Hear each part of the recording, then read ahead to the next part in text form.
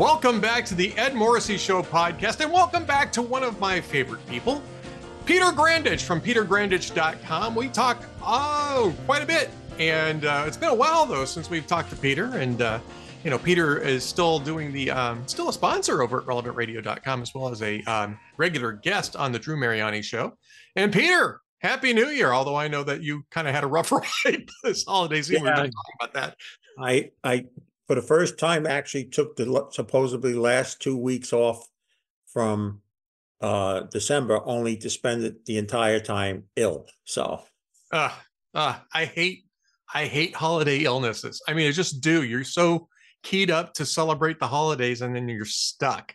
So I'm glad that you seem to be doing better today, though, and I'm glad that you're with us. Yeah, well, I'm not quite down to Biden's 4-hour work week, but the 4-hour work week, the Rehoboth Beach plan. I think that's the future of presidencies. And I can't remember where the quote comes from. I saw it in Peanuts comic strip when I was a kid, but there was I think it's from the Talmud. Actually, is that somebody a king asked somebody about whether it was a sin to sleep in, and he said, so that you don't do the evil that you do, you should sleep till midday. And then Snoopy says, well, back to bed. So maybe a 4-hour work week for President Biden is not a bad thing. It's a very sad story, because you and I also commented on something even more serious, that the Secretary of Defense could be in a hospital in a bed, and they don't know it for days. I mean, it's crazy. I've been talking about this on all my podcasts, this week. It's crazy. It's this crazy story. We don't have to spend a ton of time on this, but I mean, it kind of ties into just sort of the clueless disconnect that the Biden administration has, the Biden White House has, not just with Lloyd Austin, in a time when you've got, actual shooting wars going on, in which the United States is getting caught up, but especially I think on economics, we talked about this for the last couple of years, really 3 years. They didn't know that there was a supply chain crisis, right? Until the media started telling them about it. They didn't know that, inflation was at record levels until the media finally started reporting it. These guys are just disconnected. I mean, I know you're joking around about the 4-hour work week for Joe Biden, but I mean, this disconnect with Lloyd Austin, this is not a one-off. This is not, an anomaly. This is sort of business as usual at this White House. Yeah, there's no one that I can point to that I see that holds any position there that I could say, Democrat or Republican, I could live with that person being in charge. It's a sad commentary, and it's inconceivable to me, and I don't know what we're to talk about today, Ed, but it's inconceivable to me today that they could go with Biden as the candidate unless it's already planned that if somehow he can make it to the election and win, they have a secession way to go. And I can't believe that would be Harris, that they would somehow think that Harris would become president because he'd become too old to handle things. So I know this, and maybe this is how we can start the conversation.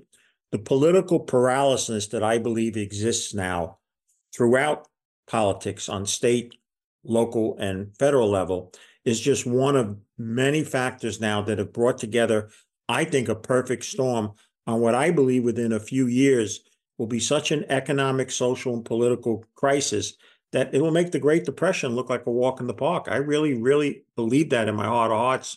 I know it's not popular. It doesn't bode well for my business, Ed, but there's too many things happening. The debt situation, you and I, since I known you, have talked about this, and right. And it's beyond out of hand now. We're increasing deficits by multi-trillion dollars. We rose more in 4 years than we did in the entire first 200 and something years. Then we have a retirement crisis. 65% of Americans working paycheck to paycheck are just going to not get to that promised land that supposedly the American dream was about. Then, of course, we have this immigration issue. And Ed, here's where I think the rubber meets the road now. It was one thing when it was just happening in a couple of states. Then it became another thing when finally those states started shipping those people to other states and it became their problem. But Right. now it's gone even further. Now it's impacting day-to-day people by this issue that happened in Brooklyn, where they literally took kids out of a school in order to house immigrants. And once I believe it gets to impacting Americans' day-to-day lives, which I think is only going to happen more and more, as the governor of Massachusetts is asking people to take in. Now they're asking now, are they going to start telling us eventually? So I think that and the BRIC situation, as you know, I think is going to play a major role in the world geoeconomics. And we're not even talking about what's happening in the Middle East and what can happen there. Things that this is the most concerned I've been in 40 years in and around the financial arena. That's the best way I can describe it. No, I think it's all of these things are crisis situations. I want to talk a little bit about BRICS. I'm glad you brought that up because I hadn't thought about that. Now, Argentina was actually, and we should probably explain what we mean by BRICS. This is Brazil, Russia, India, China. I'm sorry? South Africa. In South Africa. Original 5. Now there's 5 more, and there's 20 more that have applied formally, and another 20 supposedly informally. And this is a counterweight to basically the West, the West's banking system, the West's economic system. Argentina was supposed to be part of that. And is it Javier Milei, the new libertarianish president of Argentina, pulled out. And I think it's interesting. We should talk a little bit about this. I'm not sure how well versed you are in what Milei is doing down there. I'm not even sure I'm saying that properly. Milei. But I mean, he's taking actually fairly, if they're not drastic actions, they're certainly very substantial, very sharp turns in economic and fiscal policy in Argentina in order to stop a crisis from cascading out. And it might even be too late for that. But he's taking a lot of political risks down there by making bold moves, like pulling out of BRICS, like doing some of the other things he's doing down there. How much have you watched that? And how much of this would apply to the United States? Yeah, first of all, he never really pulled out because he was never really in to begin with. They applied, and right. when he won, he announced that they're not going forward with it. I don't think any of the BRIC nations lost sleep over him not being involved in it. Seriously, I don't mean that to be sarcastic. I say that. No, but that's fair. It's fair. And but what I think is important is that when we understand that the United States dominance of something we were used to when we were much younger and how that helped us financially with a reserve currency, allowed us to indebt ourselves more than often. It allowed us to influence economic decisions around the world because of our military strength and otherwise. And we also had, in a sense, people's desire to want to deal with us. That is not the case anymore in good parts of the world, even in some of the Western countries. But clearly, the big one and the big news in that, which really took the BRIC situation from an afterthought to something really critical people better get and understand, is when Saudi Arabia announced to join, and Saudi Arabia announced that they're now willing to sell oil in other than dollar-denominated currency. That is a tremendous change. Part of that is the way, or the misguiding, how Biden handled when the energy crisis went, and he went to Saudi Arabia and it kind of almost blamed them as part of the blame of the oil companies for the issue. And the fact that they now are willing to deal and are already structuring deals and have done deals outside of the dollar is really the beginning of the end. It's not happening tomorrow and it's not happening next year, but it's happening in a multiple of years where the dollar will either be a much less reserve currency competing with something else and eventually potentially replace. But minimally, these countries are continuing to form economic pacts and setting up all the proper banks and things that are nature to do it. And the United States is outside looking in. They're not partaking. This is a totally avoidance of the United States. Right. I think that, are the Saudis working in euros? I think I recall that the Saudis are working in euros now, right? Yeah, well, what they're willing to do is they're willing to take it in other than just the US dollar. Yes, And they're open to euros. yeah, That's the other currency that they're open to at the moment. yeah. The thing that is most interesting in all of that is China went from an afterthought, never had any influence or an apparent opportunity to have an influence in the Middle East, and suddenly became a significant player in that. And this is all shaping up. It is happening. It's not going to be something we're going to hear in a week or a month, but over the next few years, it's going to become an extremely formidable situation. Even a couple of the presidential candidates, the young man, I can always have trouble pronouncing his name, the Republican kid that's a billionaire. Ramaswamy? There you go. Vivek Ramaswamy. Yeah. Yeah, he brought up very good points, and he explained it to a common people how this is going to potentially hurt the United States and all. So when you have that, and you have those other issues that we talked about, at a time when, and this is, your area to feel, I wouldn't even begin to say that I can even be in the same room with you, but the political paralysis now, these two parties, not only do they can't work with each other anymore, Ed, but they have fractions within their own party that don't want to work with other members of the party. Yeah. Well, I mean, you see some of that in both parties, right? And yes. Both political parties are essentially coalitions, right? They're coalitions of loosely joined interests. And I always try to tell people this is a reverse of the parliamentary system. This is one of the geniuses of the two-party system as it's developed here in the United States, which is that we do coalition building before elections, and parliamentary systems generally do it after elections, right? And you see this a lot with Israel, right? Because they have a lot of parties and none of them can win a majority. So you have to do all your bargaining after an election's held. And you see a little bit in the UK, although one party will often win a majority and won't have to build coalitions. But even within those, there are various interests that you have to negotiate. It's just politics. But the difference is, Peter, and I think this goes to values and cultural values, is that nobody's really willing to compromise on anything anymore. It's everybody takes a maximalist position. And look, I mean, we can talk a little bit about the negotiations right now on the budget, right? No, this is Congress's basic task, and they've been screwing it up for decades, last 2 decades. I think there may have been 2 regular order budgets in the last 20 years. And it may be one too many. I'm trying to remember it off the top of my head. They can't do it anymore because nobody's willing to talk with each other and nobody's willing to work with each other. And right now you've got a 3-seat majority for Republicans in the House and a 1-seat majority for Democrats in the Senate. And neither party's factions will agree to some compromise just to get the budget done, just to get the basic order of business in Congress done, because nobody trusts anybody anymore. They've all lied to each other to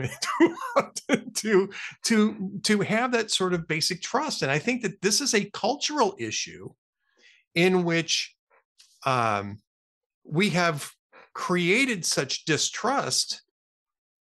And maybe it has to do with social media. Maybe it just has to do with an era of double dealing and lying. But we've created such distrust that the wheels simply won't turn anymore, and that has economic and fiscal consequences, which you see as an investor and as somebody who is a financial analyst and advisor. I mean, it matters if Congress can't pass a budget for a lot of different reasons. So think about that, Ed. So let's just say that we're correct that the debt and deficits get completely out of hand to the point of where the Congressional Budget Office, who just earlier in 2023 scared some serious people that understand it, that they saw the debt rising to 50 trillion within 10 years. They're now speaking as little as 7 years because of how fast the debt levels are growing. How do you put a 4 or 5%, just a 4 or 5% interest on a 50 trillion tab, $2.5 trillion in interest expense? Last year, we had our best year, a little over $5 trillion in revenue. And some of that will grow. Some of that revenue will grow. Sure. It's not going to grow anywhere near the pace that the interest expense is growing at. And so you have that issue that they're going to have to sit down with. We have a lot of social issues, including, as I said, a retirement crisis, which virtually no one on Wall Street wants to talk about, but it's growing by leaps and bounds. Then you have this, I don't even know what to call it. And I like to address it, if I may, Ed, because I like to hear your view in it. Yeah. I have a battle over the immigration. My Catholic Christian thought battles my secular world thought. And so, first of all, I think it's wrong to talk as if everybody coming here is just a bad person, either a criminal or they're going to blow us up. I don't think that's the case at all. I mean, I'm certain that there is an element of that, but I don't think it's a large majority. So here are people that coming thousands of miles in conditions that if we think we have bad on our worst day, in the countries they're leaving, it's just beyond imaginable, to the point that they're willing to risk and do what they have to do to get here. And when they get here, even though we don't think it's still anything great, hey, I'm being put up in a hotel, I'm being fed, I'm getting clothing, all that doesn't happen in their country. No. And so once you get here and see that, not only do you want to stay and take it, but you want to call all your friends and say, you need to come too. And those countries where they're leaving are glad they're leaving. They're not fighting them. No, you need to stay and build up whatever you want to call the name of the country. No, it's actually a positive for them. So my argument to myself, and when I discuss this, how it plays a role in finances, I don't know if a wall works anymore, Ed. I don't. Well, it would help. I mean, it still would help. It would help. But I agree with you. Yes. Yeah. With so many people coming, the swarm of it, even if you had military people and rifles and what, there's still going to be, the only way you could stop it is you're going to have to stop the people coming, and that is stop them from even having a reason to leave. And if you do come here, there's a serious penalty for it. You don't get all these things that everybody currently gets. And so now you have this immigration problem, you have the debt and deficit, you have the retirement situation.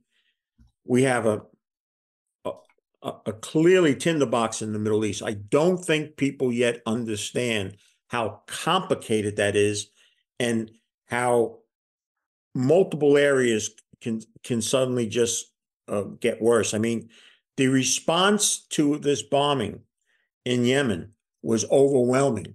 I mean, I think just about every citizen they had seemed to be out in the street, okay? Right. So I don't think that bombing's stopping them. Let's just put it this way. Anybody thinks that's going to stop it. So if it didn't, that's going to mean eventually we're going to have to go to a higher level, because it's probably going to embolden them to do even more. And when do you get to a level when we already just had a couple Democratic congressmen calling out their own president, saying he shouldn't have attacked because it wasn't a war act and all this other stuff and all. So there's so many things. They're wrong about that. Well, by the way, they're wrong about that. Right. I'm just saying that it is. But here's the last part, and then I'd love to hear what you have to say. I've never seen the financial community, given all the things we just discussed, the high valuations that stocks are at, a whole bunch of things we didn't discuss, the complacency or lack of either understanding. Most financial advisors don't even understand the BRICS situation. They just don't. Trust me, they don't. They also don't understand about deficits. Then when you ask people and you say typically, talking to a couple of young financial advisors, I said, what do you think America's largest single asset is? They all guess it wrong. It's student loans. Yeah. And now people that have student loans feel that I just don't want to pay. I can't pay. And come and make me pay kind of an attitude. So I'm just really, really concerned that it's kind of like the 1920s when people were partying, like, it's that song Party Like It's 1929, and underlying fundamentals were really getting bad. I think it's worse now because there's a multitude of issues, both here and abroad, that I think are coming together for this terrible storm. So I'll zip it, and I'd love to hear your response. Well, I mean, my response is that the unfunded liabilities are what's going to create this kind of a crash, right? I mean, in Medicare has massive unfunded liabilities. So does Social Security. Now, with that said, those are maturing a lot slower than people had initially assumed they were, but that doesn't mean that the problem has gone away. And you've got a pension crisis that's boiling over in some places, much more acutely, like in California, because they promised the moon to people, and they're going to have to eventually restructure it. And there's going to be a lot of people very angry over the fact that their pensions disappeared. And I have a couple of friends who are going to be among them. And they're not necessarily going to know who to blame. And I'll put it that way too. They're going to blame the federal government when it's really the state government that created the problem, and the state government that has to solve it. And you've already got Gavin Newsom, who was bragging about having a budget. I can never remember the right words. The opposite of deficit. Surplus. Surplus. Thank you. It's a word not often heard in our world, so it's okay if you can't say it. Yeah, surplus. He's bragging about a budget surplus, and right up until the moment in time when it became apparent that they had a $68 billion hole in the budget, and Newsom was going to have to go back to Sacramento to figure out how to fix it. That's going to happen in a lot of different states. I mean, these are these debt crises that you and I have been talking about. I think that what you're going to find is that there's just really not going to be a political response to this until you get to an absolute, catastrophe, financial catastrophe. And then I can almost guarantee you that what's going to happen is they're going to mishandle it, like they did in 2008, like they did in what was the one after that? Well, the pandemic, like they did in the pandemic. They're going to spend a ton of money to backstop things that they probably shouldn't have done, and create more issues down the road. And take a look at the Fed, right? We'll wrap up on the Fed thing here, because we're coming up to out of time here. But the Fed was signaling that they were going to cut interest rates this year, right? Because why? Not because inflation had gone away, but because it had gone down to a point where they thought they could get away with it. And what's happened since they announced that? Inflation started ticking back up again. And how do you cut rates when inflation is ticking back up again? And part of the reason why it makes no sense to do that is because the rates are still too low. I mean, we're at what, 5.25%, 4.75 on the prime interest rate, Fed's prime interest rate. I forget exactly what the number is. Whatever it is, though, it's historically still on the low side, right? Mortgages are around 6.5. Well, historically, mortgage rates are around 7.5. So we're not in a position where money costs too much. We're in a position where people just won't put up with the fact that it costs anything at all. Right. And they're going to want that back. And the federal government's going to use funny money or non-existent money to try to do it right up to the time that the entire thing collapses, because nobody's serious about this. And you can't even get a budget through Congress, let alone deal with the structural issues that Congress has been creating over the last eight or 9 decades now. And that's why I believe my attitude, which I talked about on my New Year's podcast, is it is no longer a time to think of capital appreciation. It's time to think as capital preservation, because at the end of this, there's only 2 things the governments can do. They can print money, like you said, raise taxes, and cut services. And so those of us who are still able to pull wagons, as more and more people sit in the wagon, are going to look for ways to get in the wagon ourselves. And at a time when there's no political will, no backbone, and really no moral fabric that used to be, that people say, well, at least in the Depression, people rolled up their sleeves, they helped one another, et cetera. I don't think that same thing would happen now if that would occur. And it's a different value set now. It's a completely different value set. And I don't see people at all, Ed, in my work, in my planning group, Still 9 out of 10 people we sit with have no idea or any plan B that this falls into. They have the Wall Street plan A. Everything's good. Give us your money. You'll get all your goals. But they don't have plan Bs. And without plan Bs, I think a lot of people are going to be in trouble. Well, you know, I agree with you. I think that